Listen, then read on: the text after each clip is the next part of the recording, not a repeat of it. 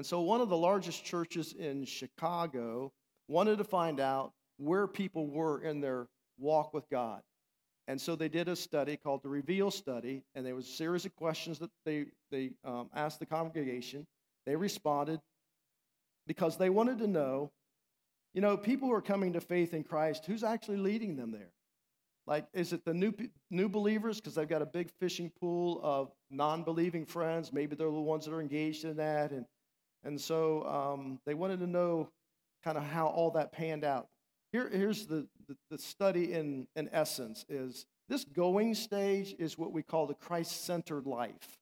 All right, the Christ-centered life means that Jesus has come to he's everything to you, right? And so you want to share Jesus, you want to be Jesus, you want to live the life of Christ as he is transforming your heart and your life throughout the course of your lifetime.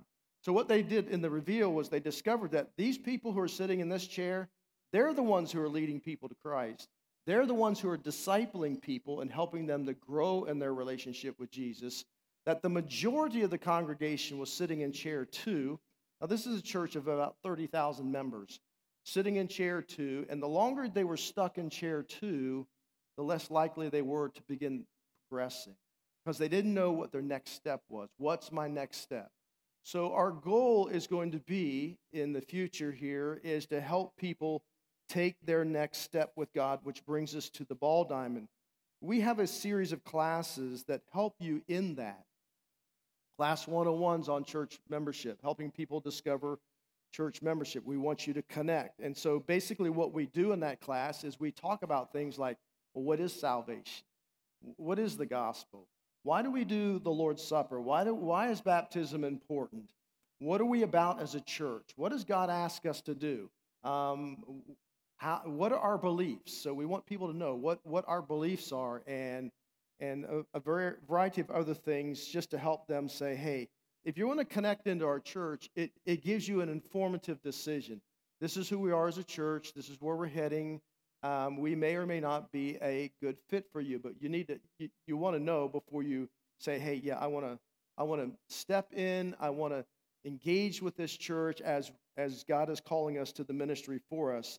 Class 201 is discovering spiritual maturity because we want to help you understand the 4 basic things you need in your life if you're going to grow as a follower of Christ. All right? If you're not doing these 4 things, your growth is going to be stagnant at best.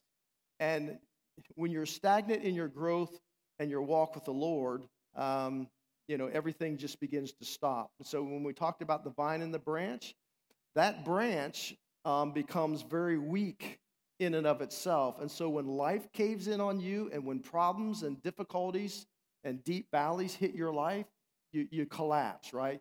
You're filled with anxiety and worry and fear and all of those things that Jesus came to take away. He said, you don't have to live your life that way. You can choose to do that, but you don't have to do that. So part of that class is equipping us with the things necessary to help us grow in relationship with Christ.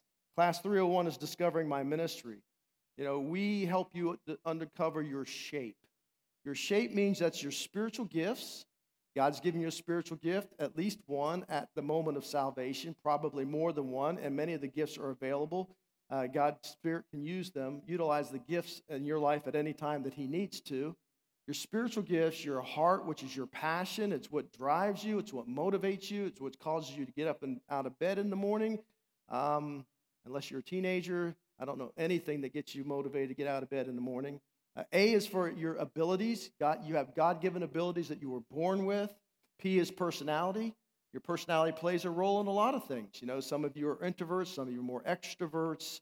So we look at the 4 personality types to help you to understand how God has wired you. E is for experiences. These can be educational experiences, painful experiences, mountaintop experiences. All of that makes up your unique shape because everything God's preparing for you out here, He's been preparing you all of your life for that opportunity. And so it helps if you reflect back and say, oh, so now I see, now I begin to understand. I've done a lot of different timelines in my life, and all of a sudden things begin to click. It's like, oh, now I see why this happened and this took place and why this transition happened as God is preparing you for the future.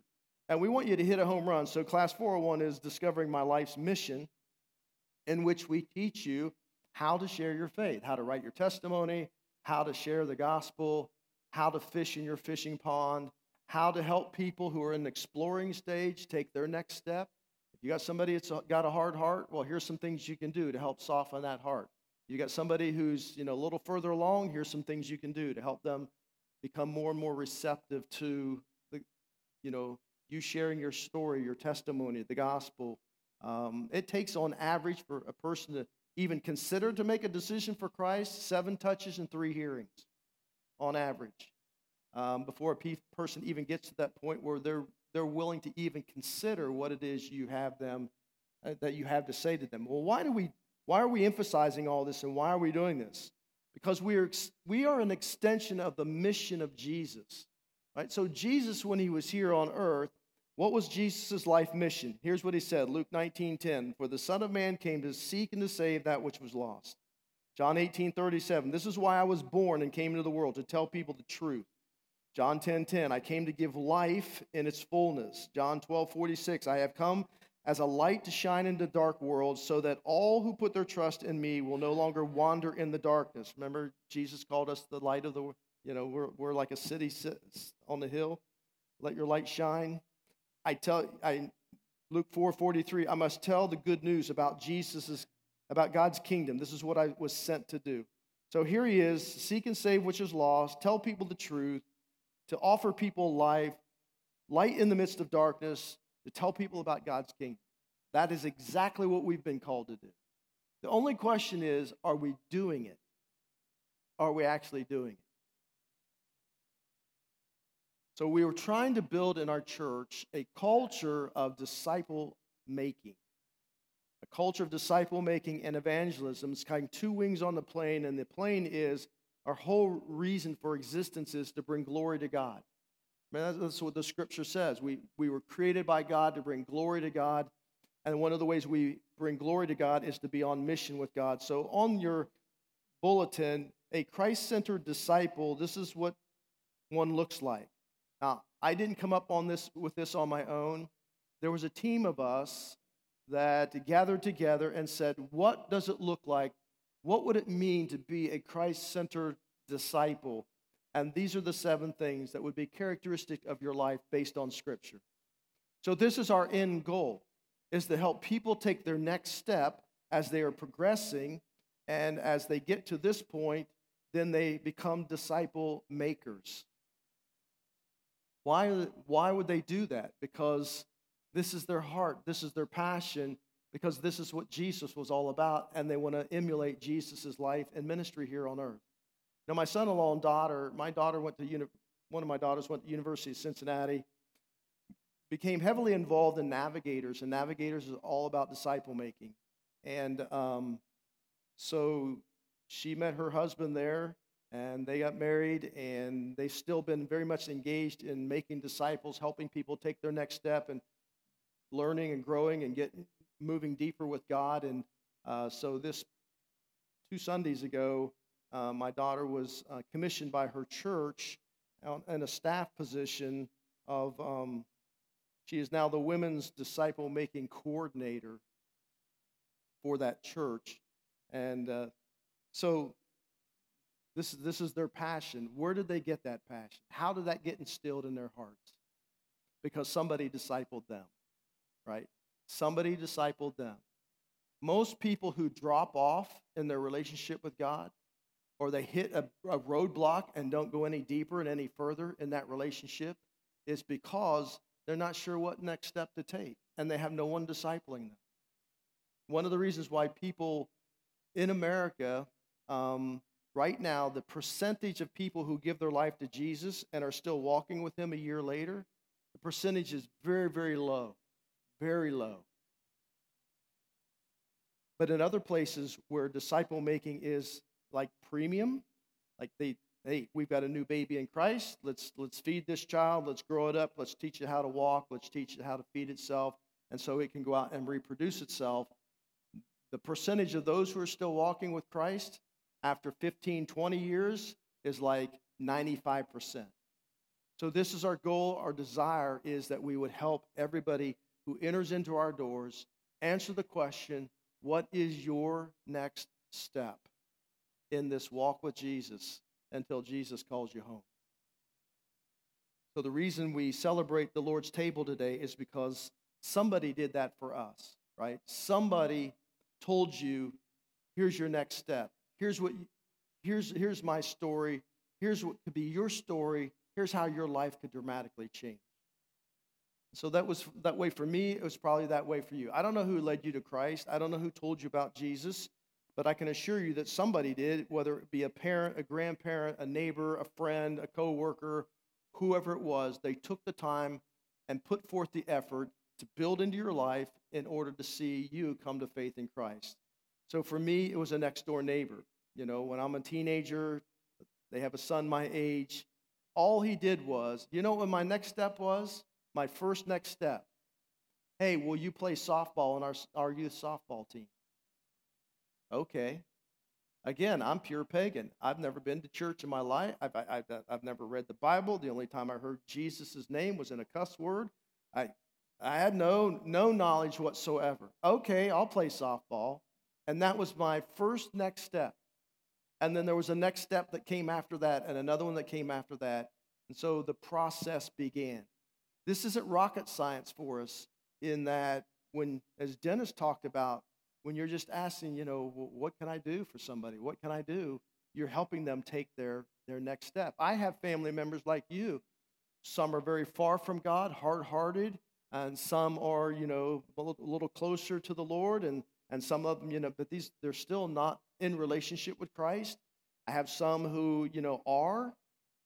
So everybody in my extended family are at various stages. So I'm constantly asking myself the question, what's my next step with this person? Like I have a nephew who's so hard-hearted against God and has such a distaste for Christians. I'm the only Christian he tolerates, okay? But one of the things that I do for him, a couple things, is I pray for him daily, and number two is I always look for opportunities to sow into his life just by doing good things for him, helping him. Whatever it is, whenever God opens that door of opportunity, what's the process of that? The process of that is God just, over time, is beginning to soften his heart a little bit, okay? He's a little more open, a little more receptive, a little more willing to hear, you know, maybe what I would like to share with him. It's not like I just come at him and say, you know what, you're a sinner going to hell, and if you don't turn, you're going to burn, okay? That's not the message. That's not a good message, okay? It's just not. People are not going to respond in that way. What they do want to know is, do you love them and do you really care about them? And if you do that, then obviously God gives us opportunity to open up further doors by helping them in their next step. So this is kind of the direction we want to go, is that we have a community around us, and I just believe that God is calling us to reach them. We're to be salt and light to them, and the only way they're going to enter into our doorways eventually is we got to meet them where they are. So this is why we do Shine a Light. We're just trying to build relationships. We're just trying to show our community, hey, we love you, we care about you. Hey, here, have a hot dog, some chips and popcorn and hot chocolate on us, and here's some candy for your kids, and can we pray for you? Is there any way I could pray for you? It's just as simple as that. So God had laid on my heart about us having a community Christmas Eve service rather than having it here, but having it at the high school, brand new auditorium. We put that out there to those who are in the high school. I did have an advocate for us through the Board of Education. But anyways, we got the word back, you know, sorry, but it's a holiday, nobody's there. We cut the heat back, everybody's gone. And so, you know, I said, Lord, you know, you can move mountains. Surely you can move this mountain, and started praying about that for a couple of days, and got a text last Thursday or Friday morning from Jeff Warner and says, hey, I've taken care of that for you. You can have the community service. We'll get the heat on. We got a custodian. He'll open the doors, and so it's a go. And for me, that's like, yes, it's our opportunity, right? Just to reach out to our community and say, hey, We love you, we care about you, and we have good news. So as we come and celebrate the Lord's table together in our time as we're concluding, it is a reminder to us that Jesus said at one time, I am the good shepherd. I am the good shepherd. And so in Jesus' day and time, people were very familiar with shepherds. We're not so much, we're not in an agricultural shepherding kind of community right here. But shepherds led their sheep. They didn't push their sheep. They didn't drive their sheep. They would lead their sheep. Jesus says, I'm gonna lead you. I want to guide you. I want to help direct your life. I am the good shepherd. And so the reason why Jesus could call himself a good shepherd, because not all shepherds were good, because sometimes kings were called shepherds, and there were good kings and bad kings. The point is that Israel understood and learned the concept of substitution, which means that somebody is substituting themselves in your place. And so the Lord's Supper is a reminder to us that Jesus, who is our shepherd, became our substitute. And this is displayed all throughout the Bible, in the Old Testament, even in stories that maybe you didn't even think about before. For example, when Moses is leading Israel in the wilderness wanderings, and they get to a place where there's no water, and everybody's grumbling and groaning and complaining about the fact there's no water. And so they start saying, hey, did God just lead us out here to let us die? I know it's Moses' fault. So everybody starts turning on Moses, right? They're planning to stone the guy, right? They're like, he's the problem. We just need to get rid of him and go back to Egypt, where we had, plenty of food and water and all that stuff. And so Moses brings this to God's attention, and God says, I want you to take your staff. Now, this is the staff that God used to bring about 10 plagues upon Egypt. He says, I want you to take your staff, and I want you to go down to this brook, and I want you to stand, and I want you to strike the rock. And watch this. God says, I will meet you on the rock. And so Moses did that. He struck the rock, and God poured forth the water. There's the principle of substitute. Remember what God said? I will meet you on the rock. You're going to strike me, and I'll pour forth the water. This is exactly what Jesus did. He was struck on our behalf with the wrath of God poured out upon him while dying on a cross, so that you and I could be set free from the wrath of God. You never have to worry about God's punishment, his wrath. Jesus absorbed all of that for the entire world. And Jesus says, this is what I've done. I've substituted myself in your place. I died the death that you should have died, but I took your place. I lived the life you couldn't live. I lived that for a reason, so that I could offer myself as the substitute of the world for the sins of humanity. And so every time we partake in the Lord's Supper, it is a reminder to us that Jesus, God himself, took on human flesh in order to live that life of sinlessness, so that he could be the substitute for humanity. And while on that cross, he shed his blood, every single drop of it, because human life is in the blood. And so that blood being shed was a symbolic of God offering forgiveness for our sin. So God forgave you to remove the guilt, to remove the shame, to remove the fear, to say to you, my kingdom is not about those things. That's the culture of the world. The culture of my kingdom is love and grace and forgiveness. It's not that God doesn't care about what we do. That's not it at all. It's not like a blank check that says, oh, just receive Jesus and then just live however you want. No, God just simply says, the culture of my kingdom is that I want to relate with you based upon love. Love gives freedom of choice. Love removes the shame. Love removes the guilt. And even in our freedom of choice, if we sin and we make bad decisions, God doesn't come hammering upon us with punishment and guilt and shame and heaping it on us and said, I told you so, you should have done it better, you should have done it different. No. He responds in love. He says, just bring your sins to Jesus, just to confess them, acknowledge them. And God, as your Father, I'll be faithful. I will forgive your sins because I'm faithful and righteous because of the shed blood of Jesus on your behalf. So, church, as we think about our future, and we think about where God wants us to go, this is the message that we have. It's not bad news, it's good news. The bad news is the wages of sin is death. But the good news is the free gift of God comes through Christ. The wages of sin, the payment of sin, is always death.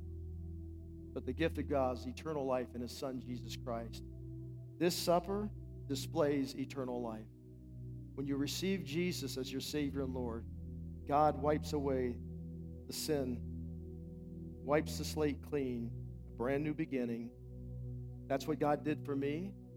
That's what He has done for you. And so we celebrate that. And as a reminder, we are a new creation in Christ. The old has gone, the new has come. Everything that I've experienced in my Christian walk, I want others to experience the same thing. The love, the joy, the peace, the patience, the kindness, the gentleness, the goodness, the self-control, all of the fruits of the Spirit that come through a Christ-centered life. I desire that for you. I pray you desire it for yourself. So if you're here with us as a guest, listen, if you are a follower of Jesus Christ, we invite you to celebrate with us in the Lord's table today. How we do this is, if you're able, you'll come to the front and take the elements, and you can stay here or go back to your pew and celebrate that together with friends or by yourself or however you'd like to do that. Those of you who have difficulty coming forward because of physical reasons, just remain seated. Terry's in the back. He will serve you during this time.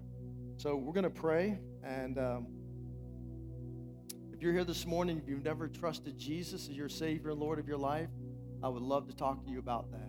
So please, please, please, after this service is over, I'll remain here at the front and would like to answer any questions you may have and share that with you. Father, we thank you for the display of grace through the elements of the Lord's table. We thank you for the bread that represents the body of Christ, the body that was broken for us so that we might break the sin nature that is within us through relationship with Him. We thank you for the fruit of the vine that represents His blood, the blood that was shed for us. You said that without the shedding of blood, there is no forgiveness of sin, that it's the blood of Jesus that purifies us from all sin. So we thank you, O God, that you have taken our sin and you've cast it as far as the east is from the west. You've placed it in the sea of forgetfulness so that when you look upon us, you don't see our sin, you just see Jesus. So we thank you that you have enabled us to become what we could not become on our own. And as we celebrate as a church family, we are so thankful and grateful, God, for what you have done in our lives, for what you're doing presently, and for what you're preparing for us in the future. I thank you for each person who is here. God, I pray your Holy Spirit would just now settle upon us as we celebrate around the Lord's table and as we just express our love and our worship back to you. In Jesus' name, amen. So stand if you can and make your way here to the front.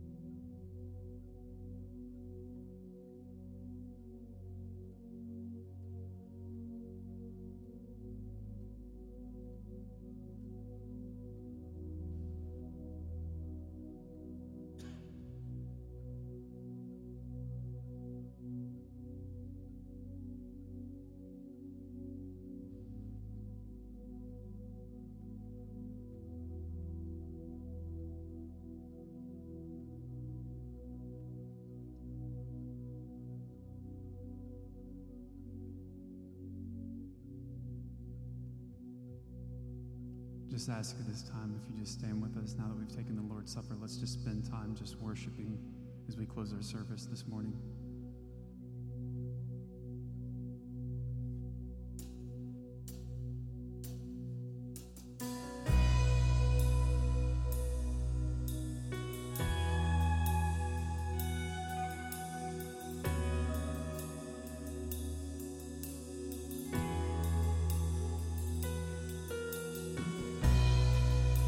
Worthy of every song we could ever sing, worthy of all the praise we could ever bring, worthy of every breath we could ever breathe. We live for you.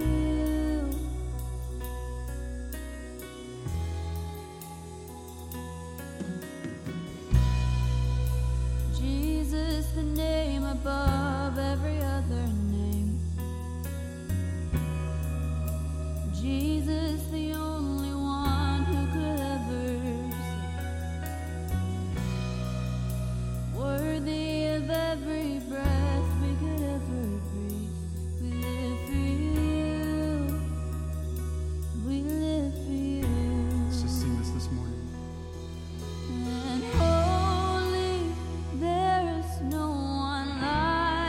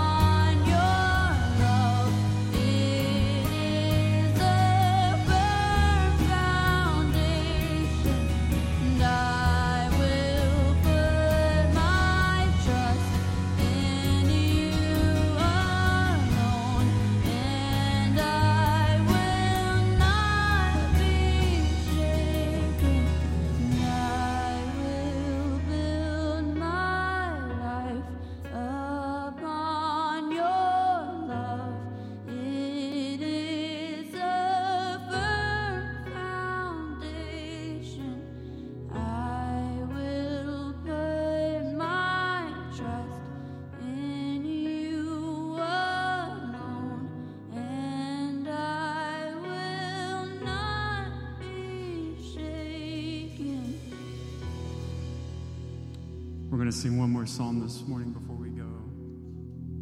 As Pastor Greg was talking about seeing God do great things again in our church, experiencing breakthrough. And I love this song called Do It Again. You know, God moved mountains. There's so many times in the Bible where you see God's goodness, God's mercy, God's grace, and God did great things. And I believe God's going to do great things in our church again. Amen, church? And so let's just sing this song this morning as we just proclaim that, as we just speak that out, as we just worship this morning.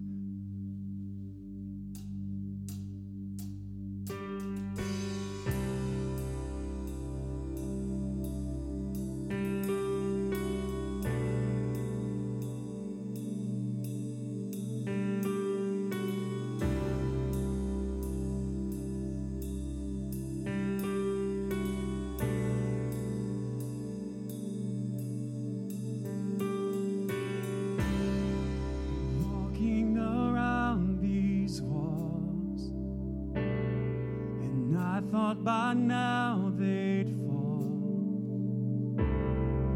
but you have never failed me yet.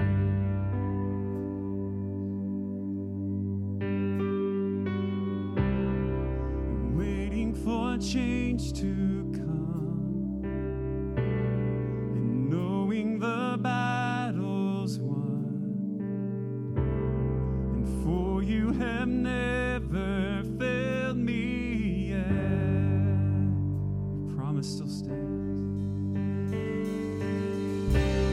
Your promise still stands. Great is your faithfulness, faithfulness. I'm still in your hands. This is my confidence. You never fail me yet.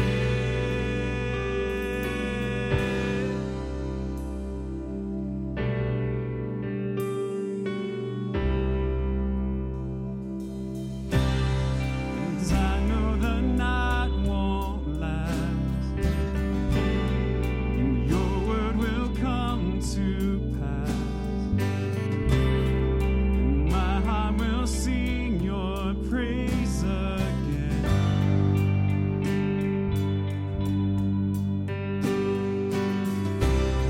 And Jesus, you're still enough,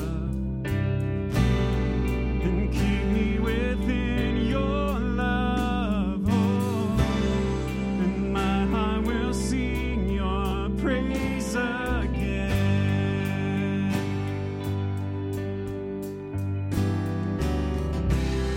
Your promise still stands. Great is your faithfulness, faithfulness. I'm still in your hands. This is my confidence. You'll never fail me. Your promise still stands. Great is your faithfulness, faithfulness. I'm still in your hands. This is my confidence. You'll never fail me yet.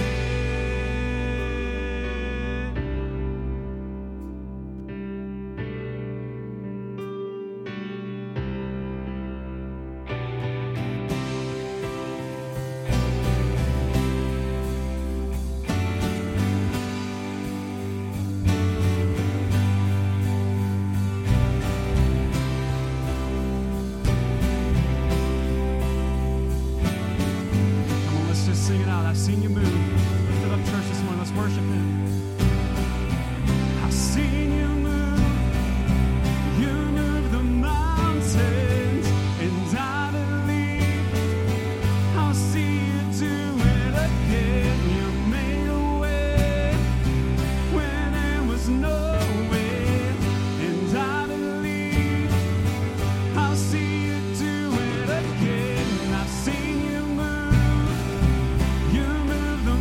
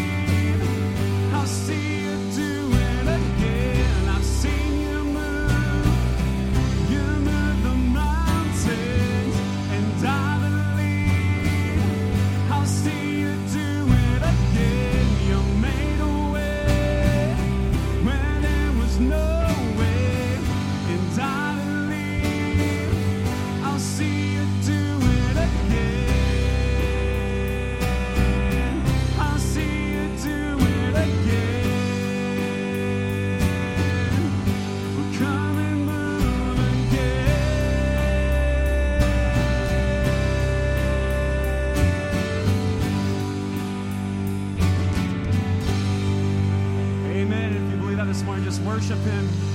Amen.